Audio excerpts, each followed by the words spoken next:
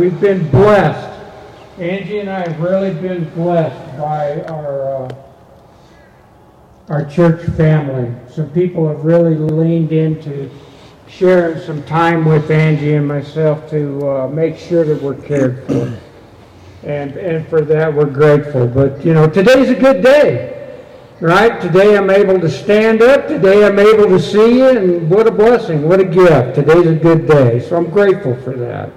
I know that there are some of us that, like myself, that just have ongoing stuff, and it can be drudgery. It can be a trudge.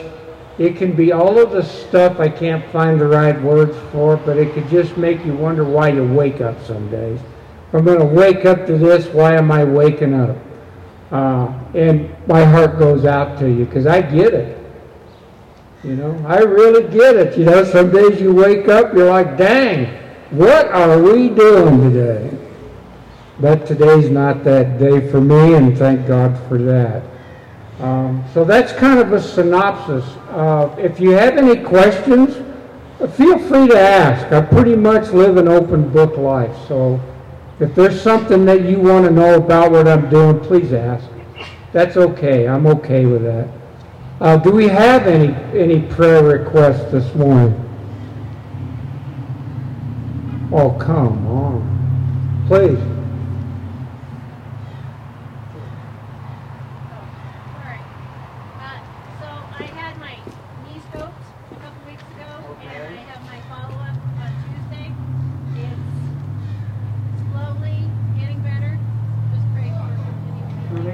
Scrape, huh? Not quite. He cut off some extra cartilage. But what was kind of they think it's going to fly, or we're all waiting to see? Wait and see.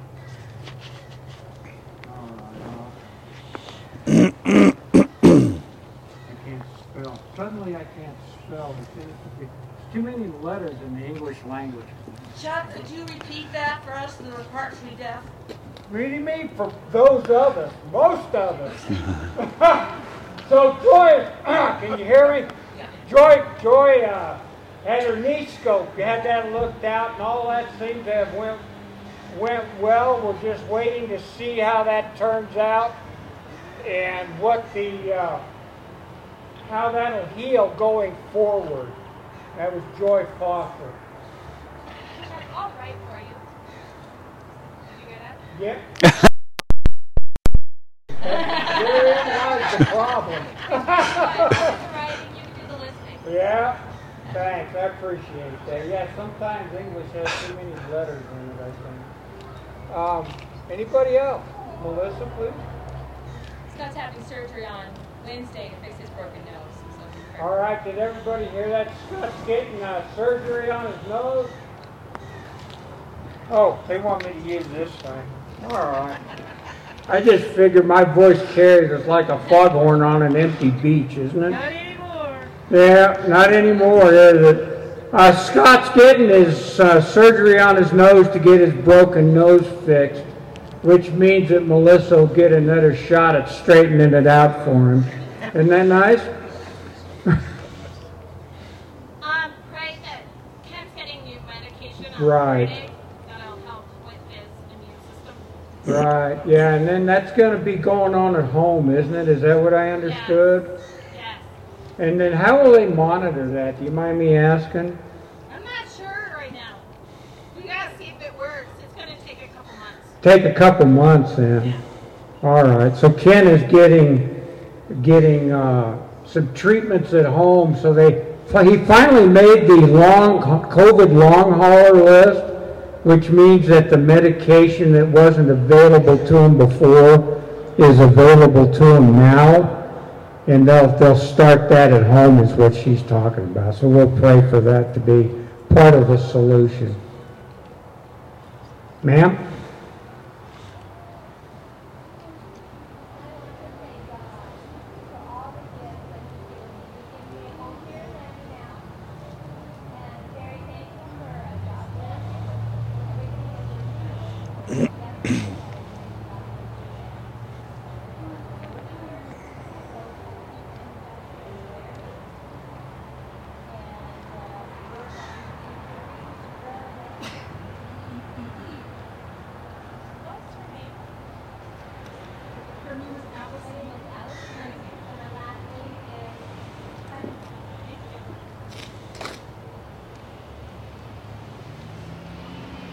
get a good copy on that?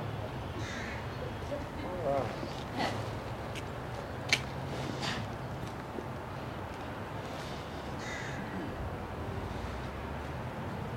Please. Many of you know Vernon and May Lynn. They're from Costa Rica, and they're missionaries with YWAM. They're friends of Matt and Christy Andrews.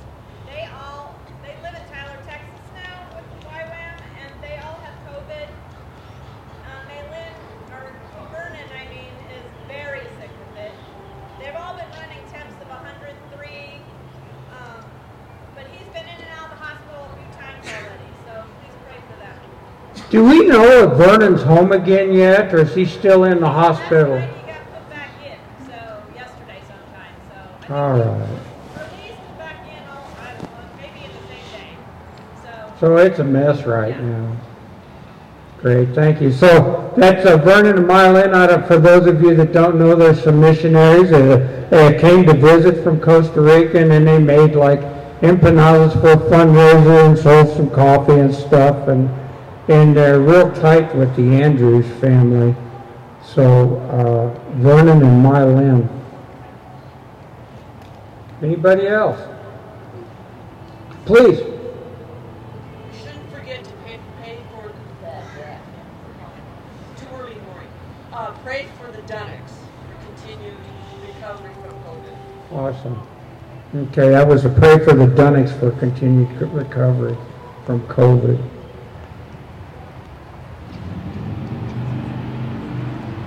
Okay. Anybody else then? Can I see your list now? Can't hardly beat that. Thank you for your kindness. Oh. All right. Would you pray with me, please? Father God, we're just so grateful that we have. What a turnout. I'm grateful for the turnout today to see all these beautiful faces and here to worship you today. And we know that you hear our prayer requests, Father, and we just want to lift up Angie and I just for continued strength and to be in God's will going forward. We continue to pray for Joy, the healing from having her knee scoped, and that's part of the solution for the healing for her, and the doctors have a better idea where we're going from here to take care of her. And then Scott is getting surgery on Wednesday. We lift him up that surgery goes well, and Melissa doesn't straighten it out again for him. We're just grateful that he has an opportunity. Sorry, I thought it was cute. And we continue to pray for Ken as he goes through that, through the new treatment that he gets to do that, and that those medications were made available to him. We're just grateful for what you do, Father. And Allison just is grateful for God giving her a home, a job interview. There's some good stuff going on in her life, so we're grateful for that. And we lift up the Cunninghams as they're establishing a home, and we pray a blessing on their home as they lean into that and that goes forward. We lift up our missionary friends, Kaylin and Mylin down in Vernon and Mylin down in Tyler, as they're just battling COVID. The whole family's down, Father. We know that we know you hear us, and we know that you care. We just really do lift that whole family up, Father. And Jean is asking for continued prayers for the Dunnocks as we're going forward with that, because they're still battling COVID. And so, Father, we ask all of these things in your loving Son, Jesus' name. Amen. We come to the part of the service now where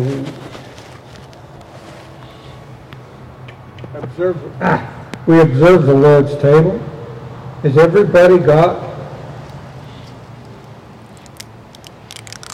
hands up if you don't have a communion cup, please, so we know which way to go? Thank you. Thank you, Mrs. Keeney.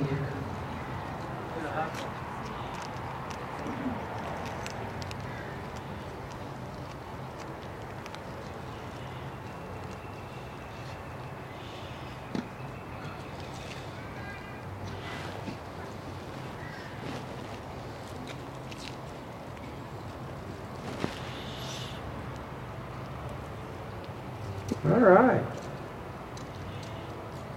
I love this part of the service because it's an opportunity to remember a whole bunch of things, not the least of which is there's somebody that you owe. And what do I mean by that? Do you owe an apology today? Do you owe forgiveness to somebody? Are you holding out on some resentment that you just want to sit on that? And this is that opportunity for me to let that stuff go. To give those people back to God so that God can bless them. Right? On the night that he was betrayed, Jesus took the cup, took the bread, and he broke the bread and he gave it, and he said, "This is my body which is broken for you. Do this in remembrance of me."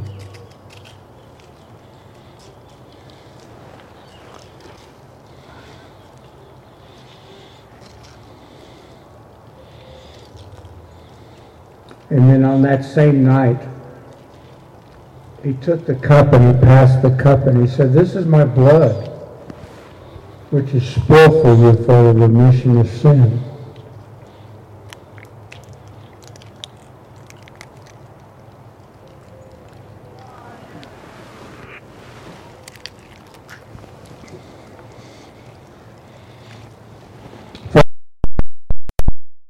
For all that you give us, for all that you keep from us. You know, you work in ways that we don't see. Help us to be that forgiving people that you've called us to be, Father, that remembering people that you've called us to be. We ask these things in your loving Son, Jesus' name. Amen.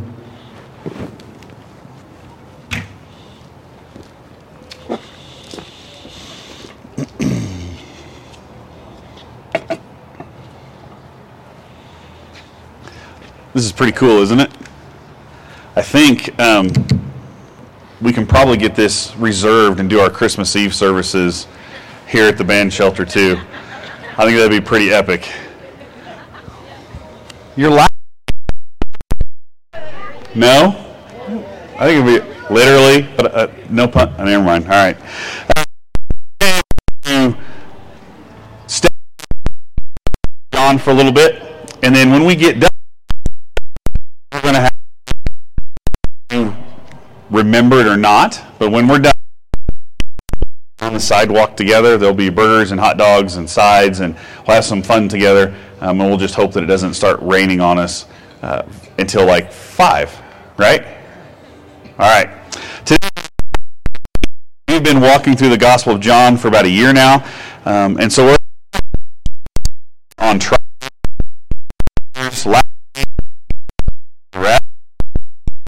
Continuing that all in this moment that Jesus is the one in authority over all of this, and it's happening. And so we're seeing the power coming into this moment and saying, "I'm in charge, and I'm willingly going to the cross to make right." I'm going to jump into that. First, I want to pray. And I forgot before we started with prayer that we have a praise as well. A young woman by the name of Samantha we've been praying for has been through a pretty invasive surgery. She's doing great, and she's home recovering well. And the family just wanted you all to know that you've been praying for her. She's doing really good, and we can rest that Christ has been taking care of her. So let's pray, and then we'll jump into the Word. I want to thank you for keeping her safe during the procedure, and we pray that you would give her the strength to recover and recover well. We also want to pray that you give us the insight to see what you would have for us in your word today. And we know, Lord, that there's lots of lessons in each and every passage. There's an overarching theme that we see, and so I pray that whatever you have for us today, you would help us to receive and receive well, and that we can move forward knowing that you love us, that you care deeply for us. In Jesus' name, amen.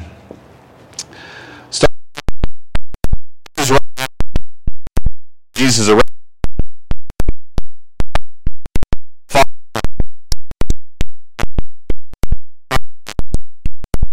the one questioning him, and charge of the money exchanging in the temple.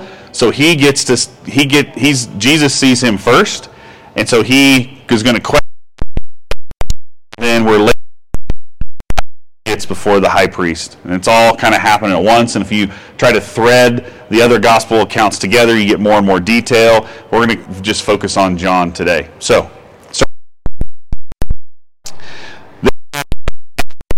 him and his and we see this interaction.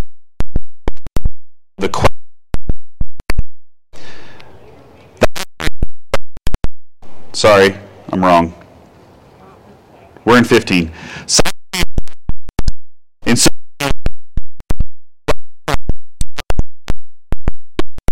word of the high priest, but the priest went out. Who came in? The servant girl at the door said to Peter, "You are disciples, are you?" He said, "I am not." Now, charcoal fire, standing and warming themselves. Peter, the disciples and his teaching. Jesus answered him, "I have spoken openly to the world, and in the temple, where all nothing in secret. Why? Those who have heard me, what I said to them, they know what I said." When he had said, by struck Jesus with his hand, saying, "Is that?" Jesus answered him, "If what I said is wrong, bear witness about the wrong. But if what me," and Caiaphas the high priest, now warming himself. So they said to him, "You are." He did not. One of the servants of the high priest, a relative Peter had cut off, asked, "Did I?" Peter again denied it, and at once a rooster crowed. So to say, what you have to the house going to be taken to the house. In Hebrew, son gets married. This is where you see the language about what happens. Then you, and so you have, and his son here, they with a courtyard in the middle, and so and your sons and your son, you keep at, and so in this courtyard, it's position from. So when the soldiers take him in, they turn him over to the guard, and then he's there to be questioned by house. He's going to be marked Caiaphas, and in this court, in the courtyard is where this interaction, and it's why there's the eyes with Peter in the moment of his denial. So you have a scene where if house is over here, you're full fire cross. Okay? So and he decides essentially be one of the ones that doesn't run. We know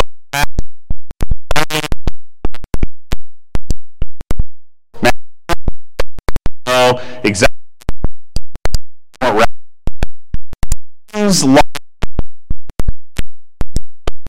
lives. We know from the Gospel of Mark, the author of the Gospel of Mark,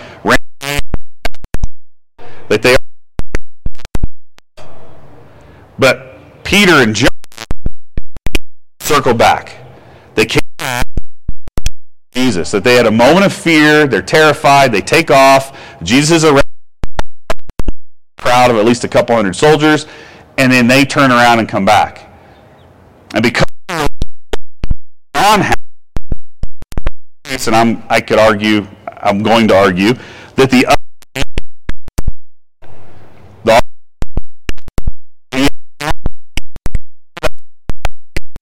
there's some long theological, nobody really cares, but the nerds are in the crowd.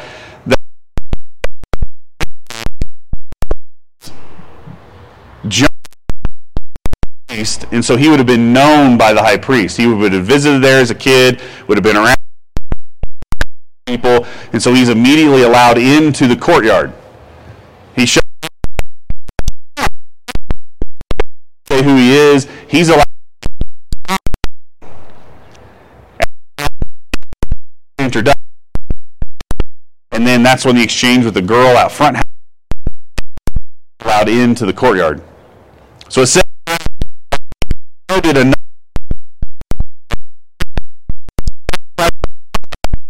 he entered with Jesus into the court.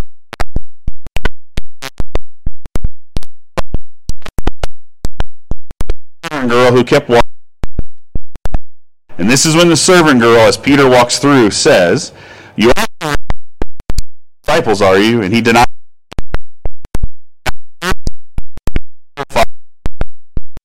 Warning themselves, Peter.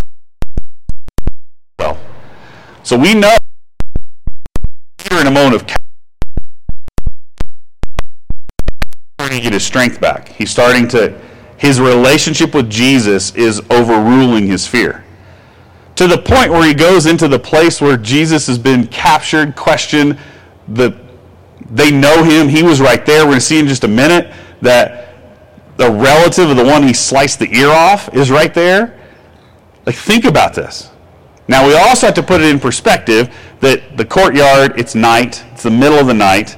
They're going to have a charcoal fire. It's going to be not lit up with solar-powered LED courtyard lights, that it's going to be a dark spot. So don't think that they would have immediately recognized him. It's cold, so they're going to be around a fire. They're probably cloaked up. They probably have something, a head covering. They're trying to stay warm. So don't think these people are dullards and they can't recognize someone that just sliced off someone's ear, or they don't know these people from around. There's a lot of things that are helping to facilitate this moment. So Jesus is about to be questioned. Peter is in the courtyard. We know he was scared, and then he got some courage enough to walk right behind enemy lines. And he's sitting there. So a lot of times we look at Peter, and as he denies Christ 3 times, and we would all, some of us, maybe you, would say, well, I wouldn't do that. You sure about that? But also don't look at Peter as just a guy who was asked a couple questions in the comfort of his protection, the comfort of a crowd with his crew. He's behind enemy lines, checking on Jesus, concerned about what's happening to the one he loves and he's going to serve his life for, and they ask some questions and he's denying him. But is he really denying him, or is he trying to get close? I'll leave that up to you.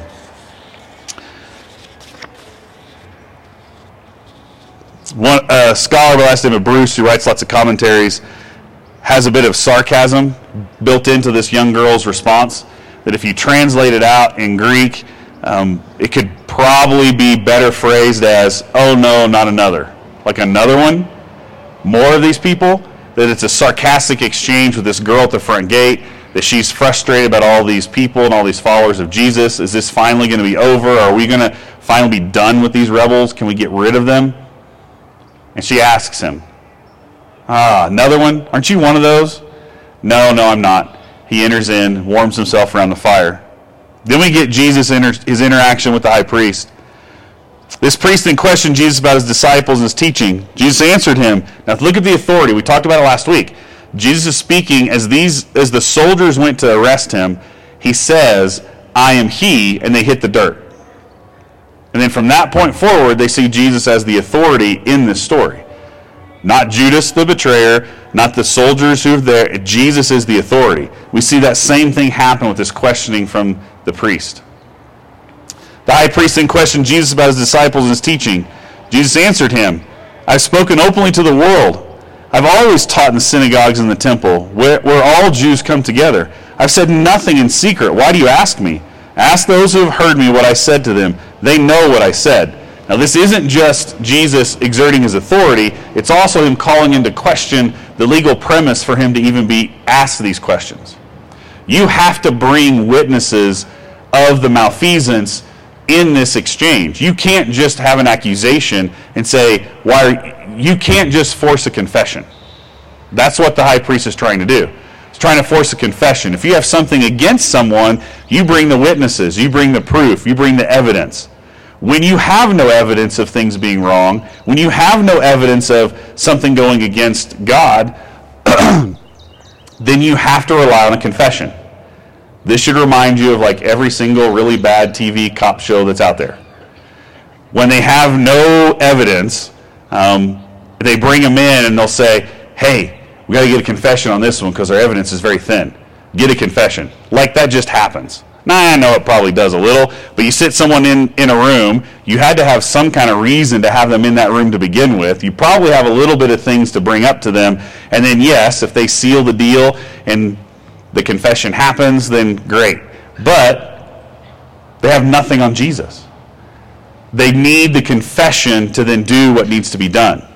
And you will see as we continue going, as he proves over and over again they have no evidence, then he finally just says, I am God.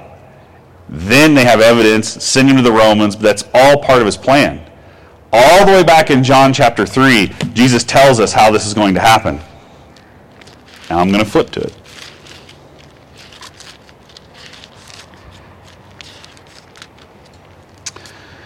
In John 3,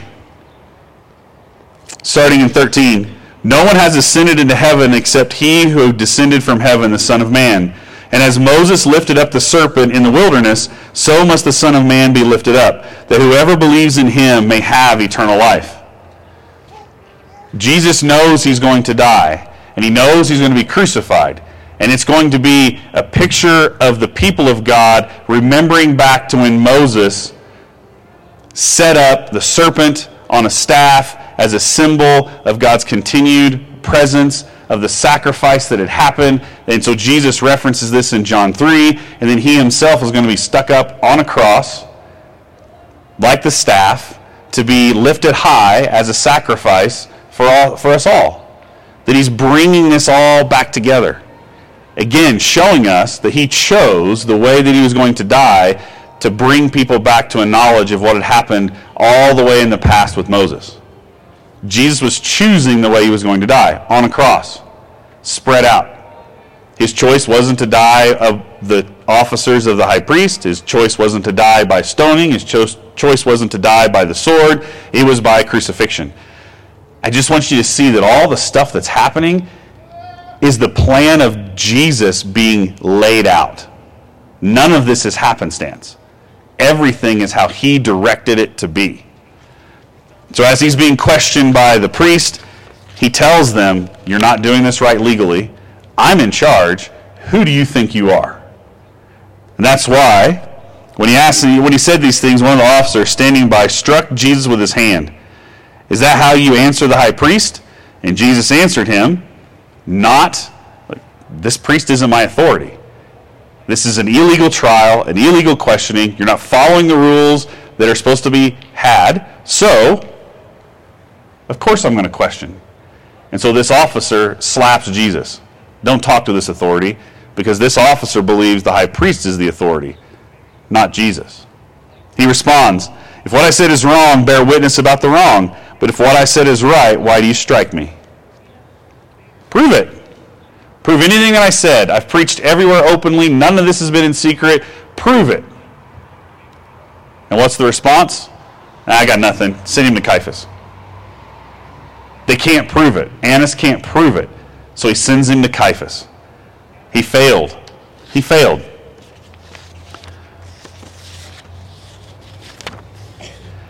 Then we get back to Peter. Now Simon Peter was standing and warming himself. So they said to him, you also are not one of his disciples, are you? He denied it and said, I am not. One of the servants of the high priest, a relative of the man whose ear Peter had cut off, asked, did I not see you in the garden with him? Peter again denied it, and at once a rooster crowed. Can you imagine this? Peter's trying to stay warm. He's around this crowd of people. If he had just slunk off to a corner just to kind of wait, what's happening? Where's Jesus? What's going on? I don't know. I just want to peer through. I'm going to kind of lurk in the corner. Then people would have said, what's your problem? It's freezing. He would have shown himself to be not belonging to be there. So instead, he's warming himself with the whole crowd. And one looks and says, Are you one of his disciples? No, I'm not. No, I'm not him. And then a relative of the man who he just cut his ear off says, didn't I see you in the garden with him? Which means he was there. I think that would sear a memory into your head if you just watched a guy slice off the ear of someone that you know, and then you're standing next to him on a fire. Hey, maybe I know you? Do you have a knife in your pocket? I think maybe I know you. And he denies him again. In every one of these circumstances, Peter is denying that he knows Jesus in an effort to not be discovered. He's also terrified. He's terrified of what's going to happen to him, and so I think he's torn. He's terrified of the potential outcome of him being found out, but he's also terrified that if he admits it, he's not going to know what's going to happen to Jesus. And I know I tend to give Peter a hard time too, but if we were in that same situation, think of the tension when someone you know and love is being questioned, probably going to be killed, and you want to know what's happening. You want to know what's going on. And so Peter denies not only to save his own skin, but I also think there's a compassionate part of him that wants to stay close to Jesus, connected to him. And then the rooster crows, fulfilling the prophecy, fulfilling the words that Jesus had said. And that's the key for this whole section. We're going to get into the trial. It's going to continue on. But you need to see that everything that Jesus said was going to happen, happened. That should be a comfort to us. That he orchestrated this whole event to die for the remission of our sin. That we would have confidence that when he says something, he means it. That he showed up for you and for me, stepped out of heaven. God the Son leaves relationship with God the Father and God the Spirit to come to be with us, to show us how to live, and then to die for us so that we can be in relationship with the whole Trinity, the Father, Son, and the Spirit. But it was all a plan. It wasn't a surprise. We can't just see Jesus as a victim. He's not. He marched right to this moment. And if he's doing with that kind of confidence and that kind of tragedy in the midst of accusers and people that don't want to have anything to do with him and reject him and torture him, and then we know he can relate to all of us. He can relate to every time we've been rejected, every time we've been misunderstood, every time we've been belittled or we've been maligned. We've had all these things come our way. Jesus experienced it all to the point of death. And we have brothers and sisters around the world in Christ who are facing death because of their faith. And they know that they are walking in the footsteps of Jesus. That he faced the same kind of persecution.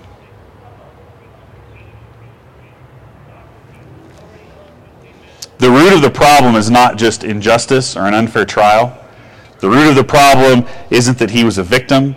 The root of the problem, those roots would lead us to run into the fire, would lead us to be full of shame because of our sin. And part of that should happen. We don't just run into the fight because I want to be better than Peter. We don't just sacrifice ourselves because my Savior did it too. All of it should point us to the depths of our sin. That Jesus died for us. To be free from the guilt and shame of all the things that have been done to us and all the things that we have done.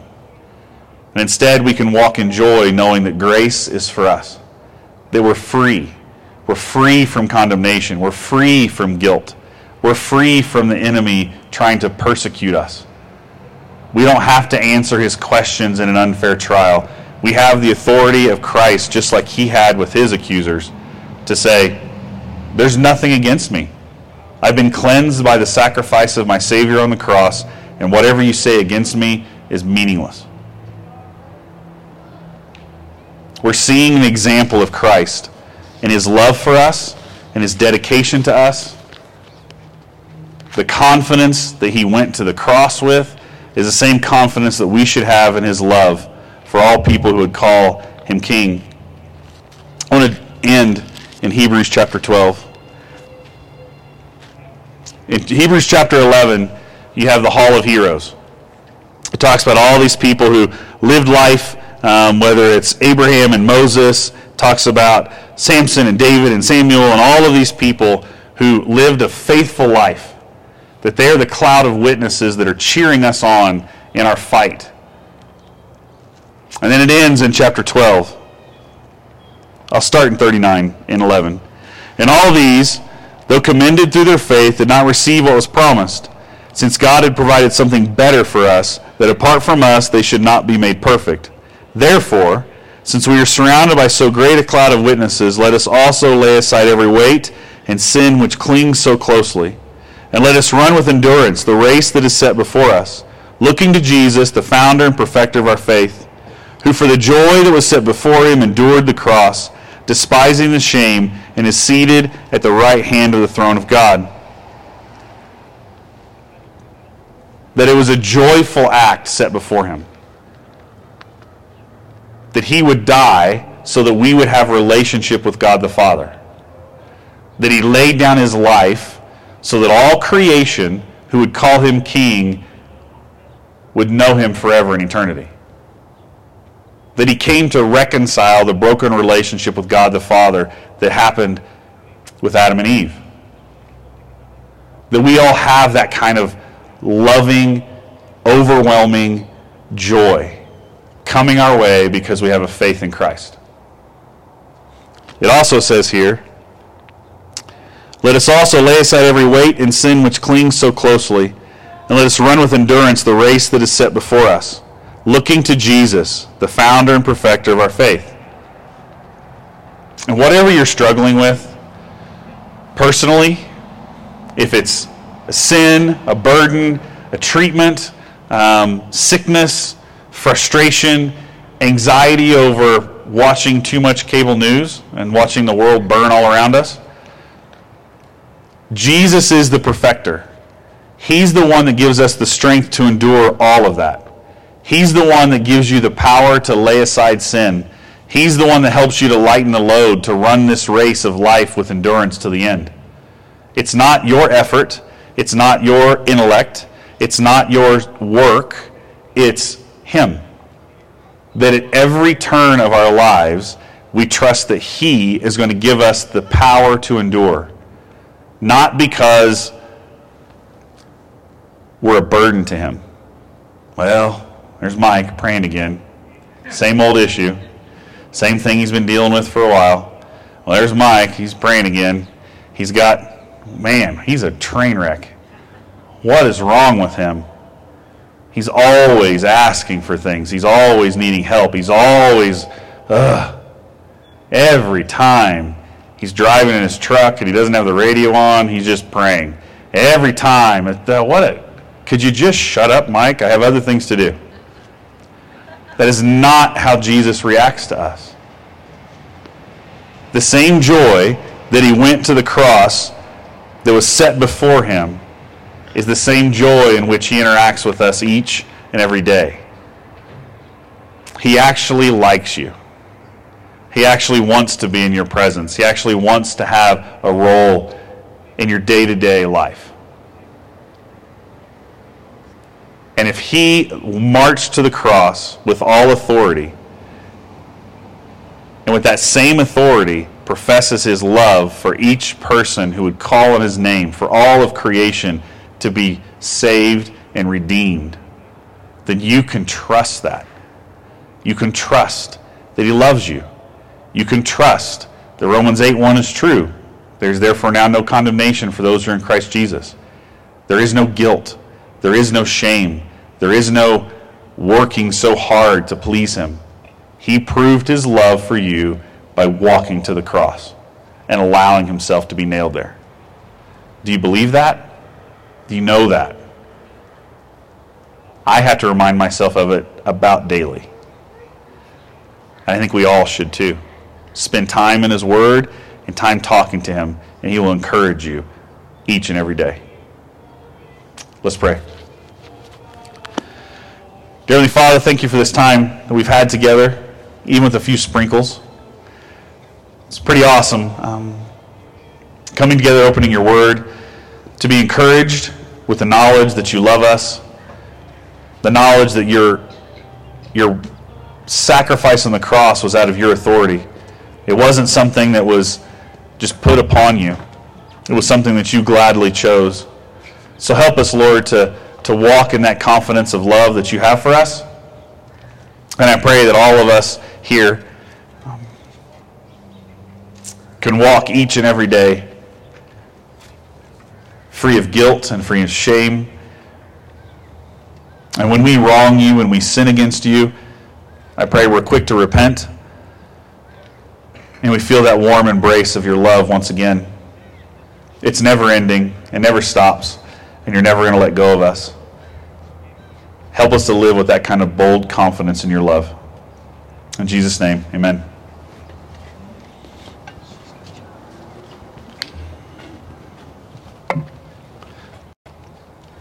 All right, our final song for today is Here Again.